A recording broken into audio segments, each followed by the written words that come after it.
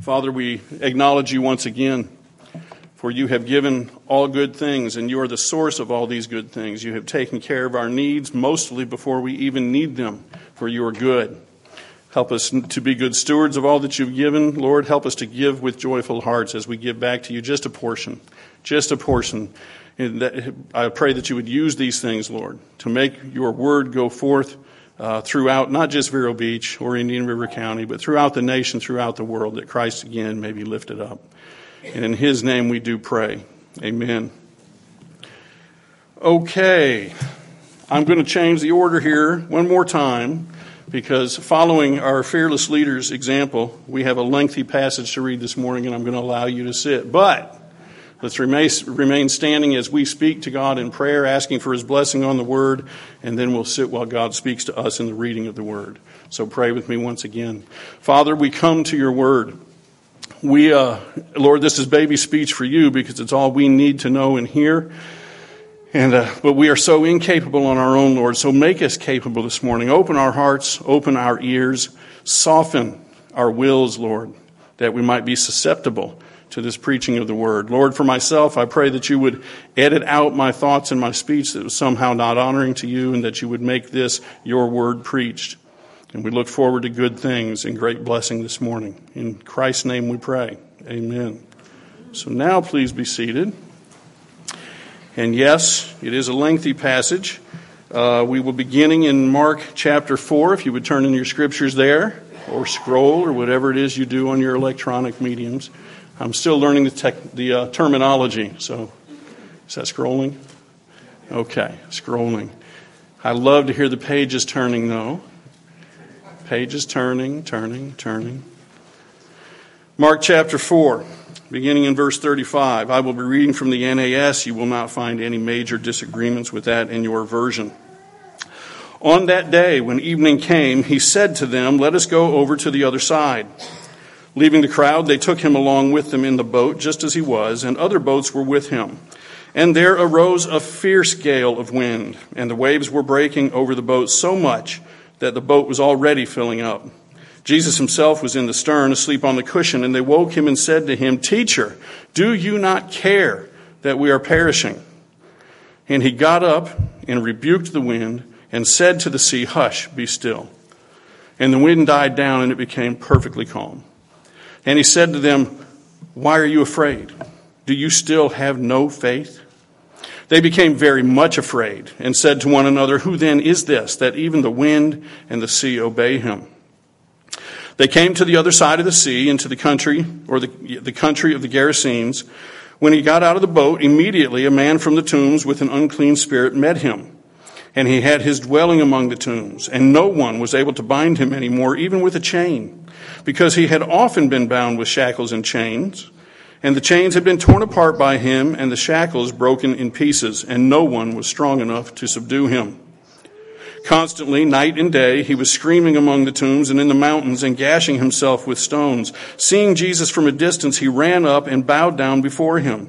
And shouting with a loud voice, he said, "What business do we have with each other, Jesus, Son of the Most High God? I implore you, by God, do not torment me." For he, Jesus, had been saying to him, "Come out of the man, you unclean spirit." And he was asking him, "What is your name?" And he said to him, "My name is Legion, for we are many." And he began to implore him earnestly not to send him out of the country. And now there was a large herd of swine feeding nearby on the mountains. The demons implored him, saying, "Send us into the swine so that we may enter them." And Jesus gave them permission. And coming out, the unclean spirits entered the swine, and the herd rushed down the steep bank into the sea, about 2,000 of them, and they were drowned in the sea. Their herdsmen ran away and reported it in the city, in the country, and the people came to see what it was that had happened. They came to Jesus and observed the man who had been demon-possessed, sitting down, clothed and in his right mind, the very man who had had the legion, and they became frightened. Those who had seen it described to them how it had happened to the demon-possessed man and all about the swine. And they began to implore him to leave their region. And as he was getting into the boat, the man who had been demon-possessed was imploring him that he might come with them. And he did not let him. But he said to him, Go home to your people and report to them what great things the Lord has done for you and how he had mercy on you." And he went away and began to proclaim in the Decapolis what great things Jesus had done for him, and everyone was amazed. When Jesus had crossed over again in the boat to the other side, a large crowd gathered around him, and so he stayed by the seashore. One of the synagogue officials named Jairus came up and on seeing him fell at his feet and implored him earnestly, saying, "My little daughter is at the point of death. Please come and lay your hands on her so that she will get well and live." And he went off with him, and a large crowd was following him and pressing in on him. A woman who had had a hemorrhage for 12 years and had endured much at the hands of many physicians and had spent all that she had and was not helped at all, but rather had grown worse, after hearing about Jesus, she came up in the crowd behind him and touched his cloak, for she thought, "If I just touch his garments, I will get well." Immediately, the flow of her blood was dried up, and she felt in her body that she was healed of her affliction. And immediately Jesus, perceiving in himself that the power proceeding from him had gone forth, turned around in the crowd and said, "Who touched my garments?" And his disciples said to him, "You see the crowd pressing in on you, and you say, 'Who touched me?'" He looked around to see the woman who had done this. But the woman, fearing and trembling, aware of what had happened to her, came and fell down before him and told him the whole truth. And he said to her, "Daughter, your faith has made you well. Go in peace and be healed of your affliction." While he was still speaking, they came from the house of the synagogue official, saying, "Your daughter has died. Why trouble the teacher anymore?" But Jesus, overhearing what was being spoken, said to the synagogue official, "Do not be afraid any longer, only believe." And he allowed no one to accompany him except Peter and James and John, the brother of James. They came up to the house of the synagogue official, and he saw a commotion and people loudly weeping and wailing. And entering in, he said to them, "Why make a commotion and weep? The child has not died, but is asleep." They began laughing at him. But putting them all out, he took along the child's father and mother and his own companions and entered the room where the child was. And taking the child by the hand, he said to her, "Talitha cum," which translated means, "Little girl, I say to you, get up." Immediately the girl got up and began to walk, for she was 12 years old. And immediately they were completely astounded. And he gave them strict orders that no one should know about this. And he said that something should be given her to eat. And thus ends the reading of God's word. May he bless it in our hearing this morning. And now I'm fighting the temptation to pray for illumination because we changed the order. So just so you know where my head is going. Why are we preaching? Why are we looking into the book of Mark this morning? A couple of reasons. One, we've just finished Advent and we've talked about the arrival of Jesus. And so it just seems appropriate before we go back into our study of Jeremiah, which I am anxious to do.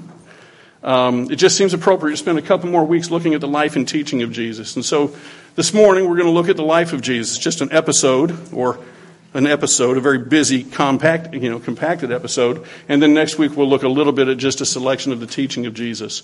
So that's reason number one. It just seems appropriate to the season. But number two, next Sunday is the 1-year anniversary of when I gave the young people of our church an assignment and asked them to come to me with an outline of Mark chapter 5, giving me some headlines, like newspaper headlines as kind of an outline.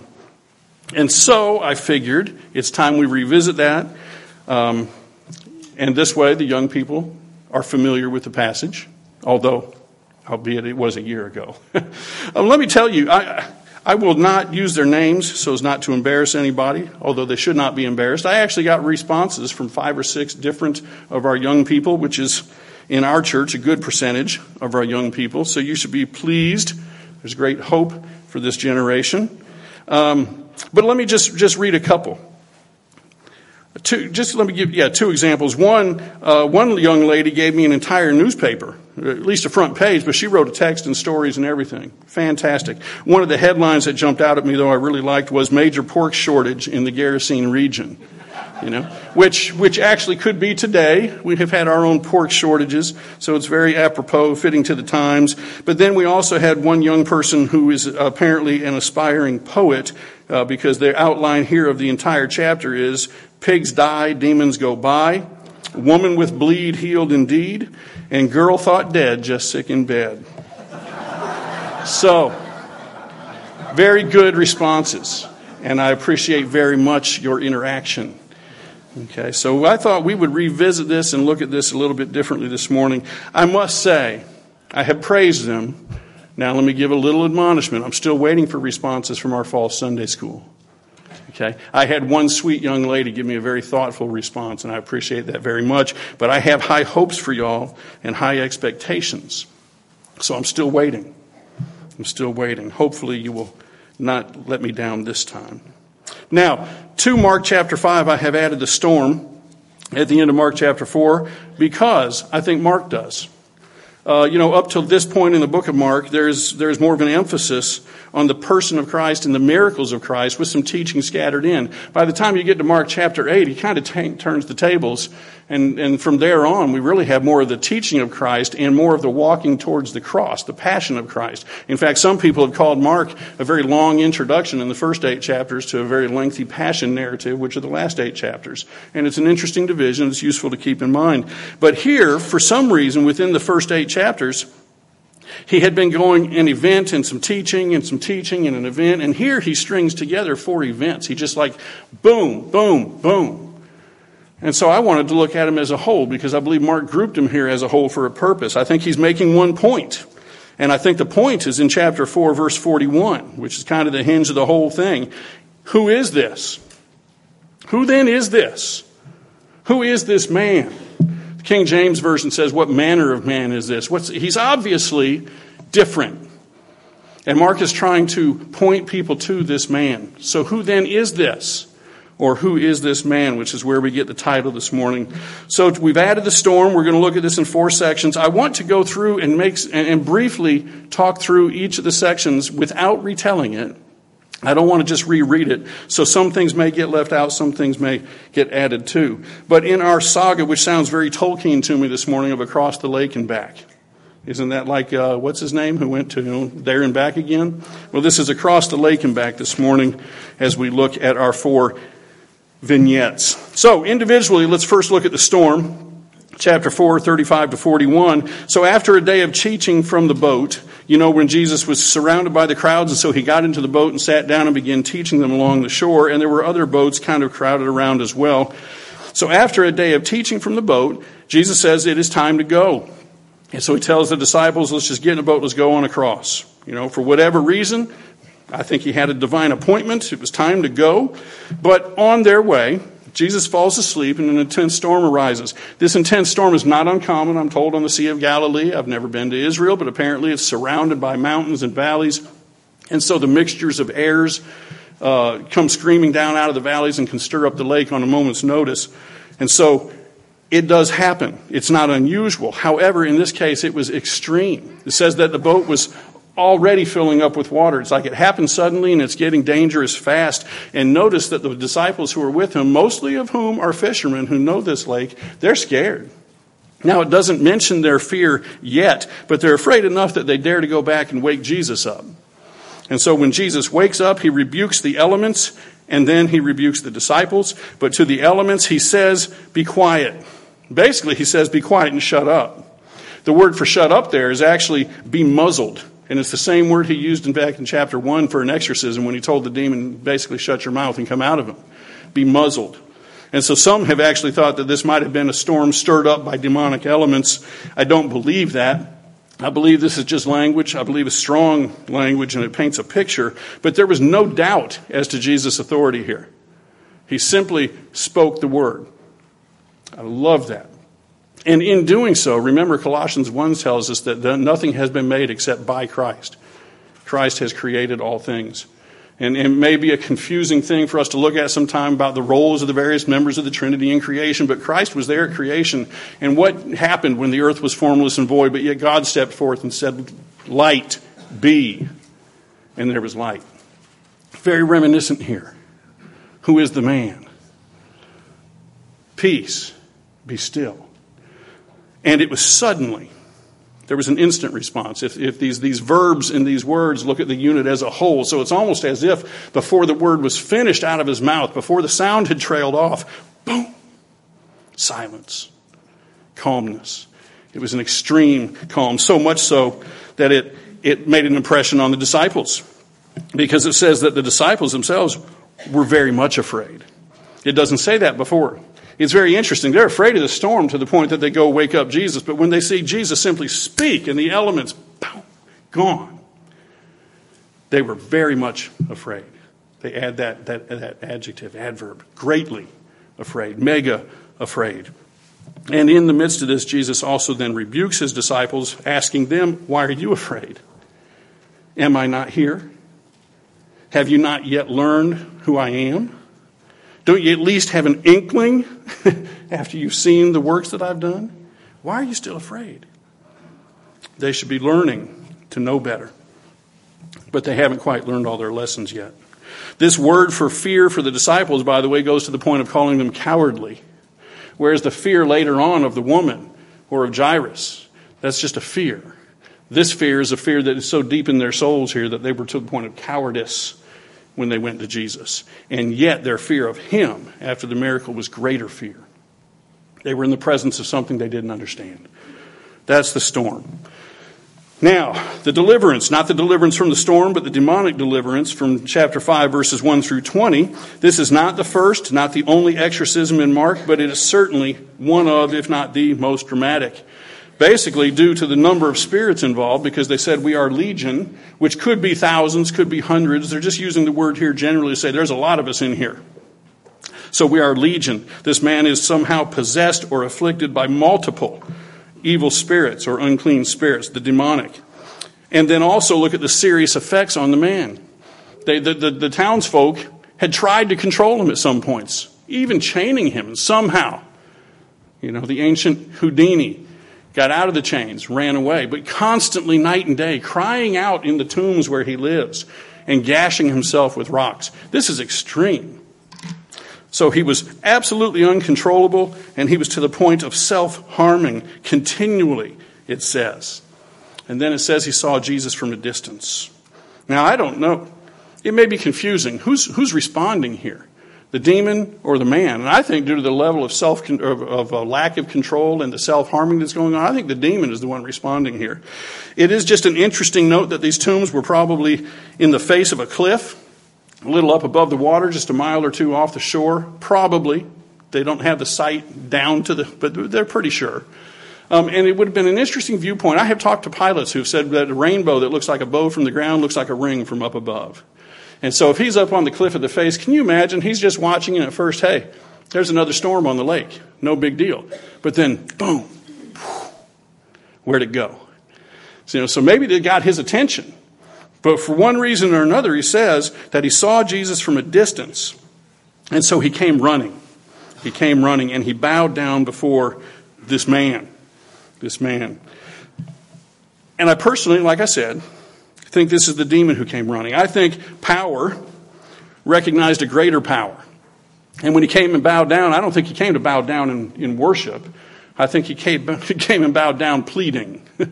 I think he came and bowed down acknowledging that a greater power has showed up. He said, have you come here to torment us? It's not time yet. He calls him Son of the Most High God. There is a recognition. But this is power to power, and I think the weaker has bowed before the stronger. And for some reason, the demon knew this. The demons knows this, recognizes greater power, comes and bows down and pleads, don't torment us yet. It's like they know the judgment to come. In some ways, they're smarter than us. He's not denying it, and he's not denying that this person is the one who has it in his hands. But see, don't do it yet. It's not time. And apparently it wasn't time. And it serves God's purposes to not send these demons into the lake of fire reserved for the devil. But he does allow them to go into the pigs. There is a possible spiritual conflict here because when the demon calls out Jesus' name, calls him Son of the Most High God, and Jesus had been asking his name, apparently in exorcisms, you gain the upper hand when you know their name and can name their name. So the demon may have attempted it, but he failed because Jesus had said, come out of him. And there was really never any doubt as to how this was going to end up. The demons were going to go. And ultimately, they submitted. Now, Jesus speaks once again. Come out of him. Leave him alone. He does make a concession regarding the pigs, and the pigs go off and somehow inhabit the pigs. And the pigs run off. I don't know if it was instant insanity or what, but they all bolted towards the water, ran in there, and drowned themselves. So again, we see the self-harm, the self-infliction. We see the evil intent of the unclean spirits, of the forces of darkness. And yet, it still serves God's purpose that he allowed them to remain rather than casting them into the lake awaiting final judgment. I would not begin to understand except that God uses evil even appointed for his purposes at times. He doesn't cause it. He's not guilty of the sin, but he uses it. He keeps it bound, and yet there are purposes for it, which we will maybe someday understand. So, the locals hear about it. They come.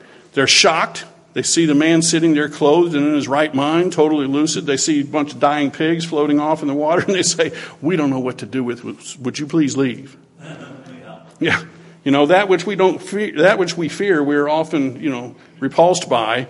So he asked him, would you go? And he does. But the man who had been changed came to Jesus and pleaded with him, let me go with you. Let me go with you. And it may seem heartless, but Jesus said, no, you've got to stay here. I got a job for you. God saves us and he appoints us to a task. We all have a calling of some kind. But he leaves this man and says, you go and tell your family and your neighbors and everything, all that God has done for you. And so what was the whole point of this crossing? I think it was that man. This shows the heart of God. You remember the parable about the person who has the 99 sheep and the one gets lost? And so they leave the 99 somewhere safe and they go after the one. They go after the one. This was an entirely probably Gentile region. These were not God's people. These were not Israel yet. And yet one of God's people was among them. And Jesus crossed the lake. And he found that sheep. And he brought him to himself. I think that's the whole point of crossing. And then he leaves them there as a witness. Now here I think we can imagine somewhat of the purposes of God. You know what the diaspora is? When God scatters his people among the nations because of their sins? I've always found it interesting when in the fullness of time Christ comes and he appoints his people in the church and says, go and tell. And when they finally go about the business of going and telling, and it focuses in on Peter and especially Paul, and Paul becomes this apostle to the Gentiles, but yet in each city he goes to, where's he go? Synagogues. The synagogues came from the diaspora. When God scattered his people, even though it was punishment, he was also planting seeds for the future. And then Paul comes in and there's a connection point. And he begins preaching the fulfillment of the gospel and saying, well, here's what you need to know. And the message, by the way, was all centered around this man. I think that's the point. I think he was after the one lost sheep, and I think he was even planting seeds and preparing for the future. Okay? And the message, as always, is about this man. Moving on to number 3, the weary woman. The weary woman. The woman with the bleed comes. Now, I know it starts with the story of Jairus down in verse 21. But yet, by verse 25, this woman interrupts because Jesus is simply on his way to deal with the household of the synagogue ruler and the sick girl. So we're going to look at the weary woman first because that is the one in its entirety within the story of Jairus. But she had a long-term illness. Don't know exactly what it was. They have ideas what it was. But she'd been sick for 12 years. Long time. Long time. I was talking to Sam Long earlier. People that live with an illness for a long time, that moves me. I take for granted I'm generally healthy. But people who suffer. We have some of those among us. Don't forget them. Okay? Be praying for them. What must that be like to get up day after day after day and to be somewhat disabled? This woman was probably a social outcast. Almost had to be. Because she was unclean. So she's not supposed to be in public gatherings. She's not supposed to be in the places where people are. And she'd been this way for 12 years, getting worse and worse and worse. She had spent all her money. This thing had ruined her physically and financially because she spent all her money seeking cures. And the doctors, as always, they're necessary, but they can be expensive. And so it had taken all her resources. And just as an interesting note, by the way, when you go read this story in Luke, he doesn't mention the physicians. Yeah, he doesn't speak ill of the physicians because he is a what? Yeah, I'm not saying he's not telling the truth. He's just, picking and choosing a little bit there. Okay, but that's common because the different writers write with different purposes. This woman had lost everything. She had been totally ruined physically, financially, outcast, unclean. She shouldn't have been there, but she was desperate. She was desperate. This kind of sickness can make us desperate. But at least she had the God-given sense that when she heard about Jesus, she knew there's something different. And she said, I've got to get to him. And she said, if I could just touch the hem of his garment. Now, there could have been some superstition woven in with this because that was common at the time, too. Okay, just that these magic men like Simon Magus later in the book of Acts, supposedly could do wonders. And it was just, if we could just touch them. Or remember when the apostles would walk by and their shadows would fall on, and some people would be healed just from the shadow falling on them, because the power of God. But there was superstition involved here too for some. So, superstition mixed with faith, which is a lot of us, admittedly, we have a lot of discerning and growing to do, but it was probably there. But yet what little faith she had was sufficient. Because when she touched the garment, the bleeding stopped. And she knew it had stopped. And she knew she had been made well. And an interesting thing, Jesus did not know she was coming. We're going to talk about that in just a minute about what's going on there. But when he felt the power proceed, he turned around and said, who did it? The disciples, actually being kind of rude to him, once again, like when they accused him of not caring, now they're saying, oh, come on. All these people around and you're going to complain about somebody touching you. It's a little bit, condescending at the very least. The disciples don't look good in this passage overall. But Jesus, who may have seemed oblivious at first, certainly noticed what happened, turned around and searches for the woman, and then commends her and blesses her and confirms this healing to her and says, go and be whole. And she says, your faith has made you well. Coming back to that as well. The disciples, like I said, do look bad again. They almost ridicule him.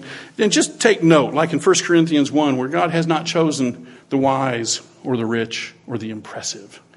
He chooses the dregs of society mostly for his salvation, and he draws them to himself. So it's not what God starts with. It's what he does with it. And so if you're one of those people that is, woe is me, I can never be something, it's what God does with it. Okay? And for the most part, he has always used the little ones. So do not despair.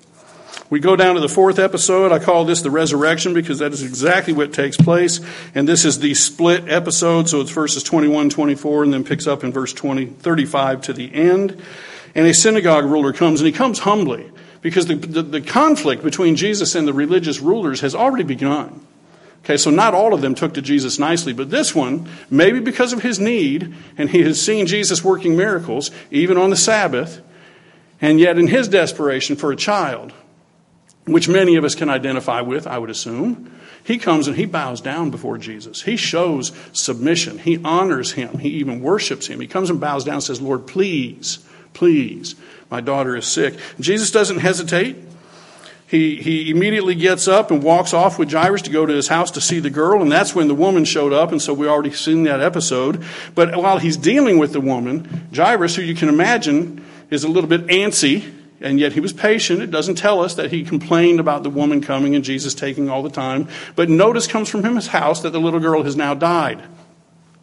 And Jesus understands the blow this would be. And he just tells him, just keep on believing. Coming to me was the right thing. Be patient. Keep on believing. This is going to be all right. And then as Jesus approaches the house and he sees the people mourning, he says, hey, the little girl's asleep rather than dead. She's not dead. Now, he does clearly say that. I don't think he clearly means that, and there are reasons for that. Okay, one, this word for sleep can be sleep, literal sleep, but it has also been used for physical death, so language can be used in a metaphorical sense. I think that's legitimate. And when Jesus finally does approach the girl and say, I say to you, little girl, get up. The word for get up means rise from the dead. Okay, so he acknowledges there was a death here. In fact, that word for death is the same word used in describing Jesus and his resurrection, or the other people who came out of their graves when he was crucified. When the veil of the temple was torn in two and the graves emptied themselves, at least in part, same word. So this little girl's dead. Why would Jesus say this girl was asleep? I think primarily it's crowd control. You remember on the east side of the lake, he told them, go and tell. But on this side of the lake, because of the crowds, because of the multitudes coming to Jesus for wrong reasons or motives, maybe they're coming to see the sideshow, maybe they're coming to see the dramatic happenings, but they're not coming to the person. They're not hearing the words. And so I think Jesus is simply playing it down. He's going to do what he's going to do. But for the sake of the people there, and to help control the crowds, I think he said, hey, she's asleep. And then he privately goes in with just a small handful of people and says to the girl, I say to you, get up. Same root word for his own resurrection. Already said that. So, if we look at these as a whole, we have a nature miracle, an exorcism, a healing, and a resurrection, all effected by the spoken word through a particular man. And that's why I think we go back to the question in chapter 4. Who is this? Who is this man? Let me make a couple general observations. No, I will not. Let's talk about Jesus. First of all, what is real faith? What is real faith? Jesus said to the woman, your faith has made you whole. Was it something she did? No. Because the scriptures teach us that faith itself is a gift from God. Faith is the God-given ability to look to Jesus and believe and to receive from him salvation first and then all good things from his hand. And the object of the faith is more important than your faith. And I think too often it is common in our culture, we have faith in faith. We have faith in us. We have faith in our ability to conjure up enough belief that if only we can believe enough, we can force God or whoever this is out there that we really don't know to do what we want. That's sorcery. That's magic. Okay, the object of your faith matters more than your faith, and your faith is a gift from God. To believe in the one whom he has sent, the only true object of your faith. So even the woman to whom he says your faith has made you well, who did she come to? Jesus. This man, this person. She came to Jesus. Who did the disciples in their thick-headedness turn to? Jesus. Where did Jairus go for the healing that he needed? Believing, but struggling. Jesus. Where did the demon go? Now that's not saving faith. But he still recognized and honored this person, this man. So, these works, this cluster of works, these are not mere works. These are not random happenings. These are attesting miracles to the presence of the person of Jesus Christ. These are evidence of the eruption of the kingdom of God, which I think is proper to mention today following on Advent. A little baby came. They wrapped him in rags and placed him in a trough. I think sometimes we take what is the supernatural and we find the part of the story that we can live with. And so to many of us, he's still just a baby. See, that's manageable. That's like taming a wild thing or something. We can live with that. But he's not that. He's the King of all creation, who came and took on flesh to save God's people from their sins. Yes, but he's not still in rags. Don't let the rags fool you. Okay, this man grew up. This is the eruption of the kingdom and the presence of the king. And so all these miracles are proofs as to who he is. And who he is what matters here. This is the presence of the king. These miracles can be seen another way as is like the first wave of the rolling back of the curse upon the creation because of sin. Just like we sing at Christmas in Joy to the World. He came to make his blessings flow far as the curse is found. And here is the man. Here is the one we've been waiting for. And he's coming and he's rolling back the effects of the curse, whether it's control over nature, sickness, death, the demonic. He came to destroy the works of the devil. He came to be light into darkness. This is the inbreaking of the kingdom of God into a world that had been allowed to wallow under the curse for a long time. God had not left himself without a witness. God had preserved for himself a people, and through this people he brought the Son who took on flesh, But all of this is about the reversal of the kingdom, the arrival of the kingdom. And this person is the king. He's not still in rags. It's the person that matters. And the works are merely evidential. This king we come to see, even in this chapter, is very unique. He's not your ordinary person. We see in this chapter, obviously, at least a divine or superhuman being who can control nature and all these things with the spoken word. But at the same time, he's human. He was asleep. You realize he was tired? Not tired as God. Okay? I think this explains why he didn't know about the woman coming up with the well, because he wasn't unaware as God. He was unaware in his humanity. But see, he is the one all-time unique God-man. And what can be said about any one of his natures about him is true of him, the person, the God-man, the human and the divine in one person. And I know that may be a little bit of just a detailed theological point some people don't care about, but it's necessary because in this way, he was uniquely qualified to be the man we need. That's Mark's bottom line here. When he's saying, who is this man? He's saying, this is the man we need. He had to be man so he could die for the sins of mankind. He had to be God so the sacrifice would be of infinite value. And on and on and on. There's all these points where in the person of Jesus Christ, it satisfies all the necessities of the event of our salvation. And only in him. Two natures in one person. And this is Mark's point. See, Mark wrote his gospel to confront people. And to bring them to a consideration or decision regarding Jesus. People ask questions. He does this in question form here. They ask questions for all kinds of reasons. Sometimes we simply ask a question because we want to know. Or we're seeking the truth in some matter. Or we're trying to educate ourselves on something new. That's fine. Perfect legitimate use of a question. But it's not the only use. Sometimes, like Socrates, would use questions to lead someone else into a truth. Or into something, an understanding, a clarification. And then there's the other one. There's the other one where people ask questions to rebel. You know, some of you are like, okay, well, you say Jesus is all of this, but what about? Okay, well, that's a form of rebellion with your questions. I have gotten many of that, not from our youth, but when teaching other youth classes in other churches. They will sometimes just start asking questions to try to confuse the teacher so we can just move on and do other things. It's a form of rebellion, is it not? But we do it too. And yet this use of the question that Mark is using is to get you to think, is to confront you about the person and work of Jesus Christ. To confront you. Who is this man? Who is this person? And what will you do with him? What will you do with him? Who is this man? He's the man we need. We may not know it. But our greatest needs are not physical. Our greatest needs are not financial. Our greatest needs are spiritual because we have been born in sin. And we've been born in sin because of that man. And this isn't the beginning of a whole new sermon, but that man, Adam, the first man, even though put in a garden of perfection and having all of his needs provided for, rebelled against his creator and plunged everything into darkness and under a curse. And that affects you. That affects you because you're born in sin. You're born with a shared sinful nature because of his sin as our representative head. And so that man did great damage. Now, we're not any better than that man because we are born in sin.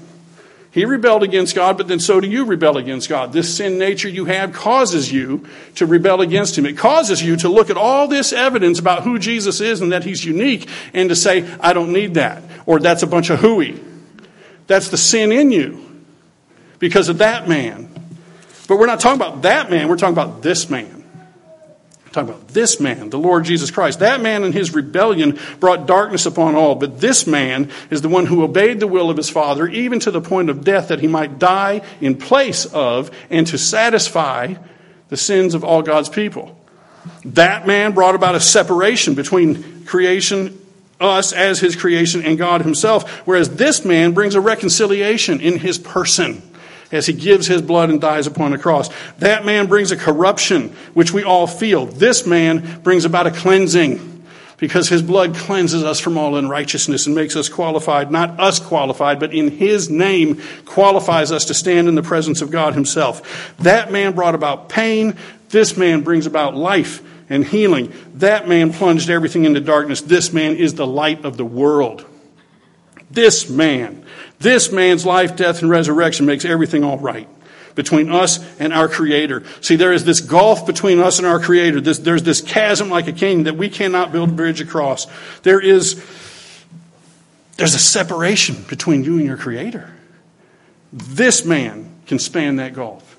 This man is a bridge across the chasm. This man is the one who removes all the barriers between you and your Creator. And this man is the one you have to make a decision about. This man is the one maybe you have rejected your whole life. But this is the man you need. This is the man you need. He is the Savior of sinners. So who is this man? What will you do with this man? How will you respond to the truths of this man? See, we can all look at truths. And if we don't like it, the sin in us says, well, that's not true. It's true. We have it on the authority of Holy Scripture, which is true. The word from God's own mouth. And God cannot lie. So the question is not the truth or the reality of it is. The question is, what will you do with it? You can ignore reality for a while. You cannot ignore the results of ignoring reality forever. What will you do with this man? This is the man we need. Praise God. Let's pray. Father, I pray that you would take this, your word. You would help us to see it rightly. You would warm our hearts and give us an affection for it as it points to you. I pray, Lord, that you would open our minds to understand. Give us ears to hear, eyes to see. And Lord, for our wills, I pray that you would cause us to submit to the truth of your word. There is salvation in looking to and in trusting ourselves to this man, Jesus Christ. And for somebody today, I pray that you would make them see. All glory and praise to you. In Christ's name. Amen. If you would,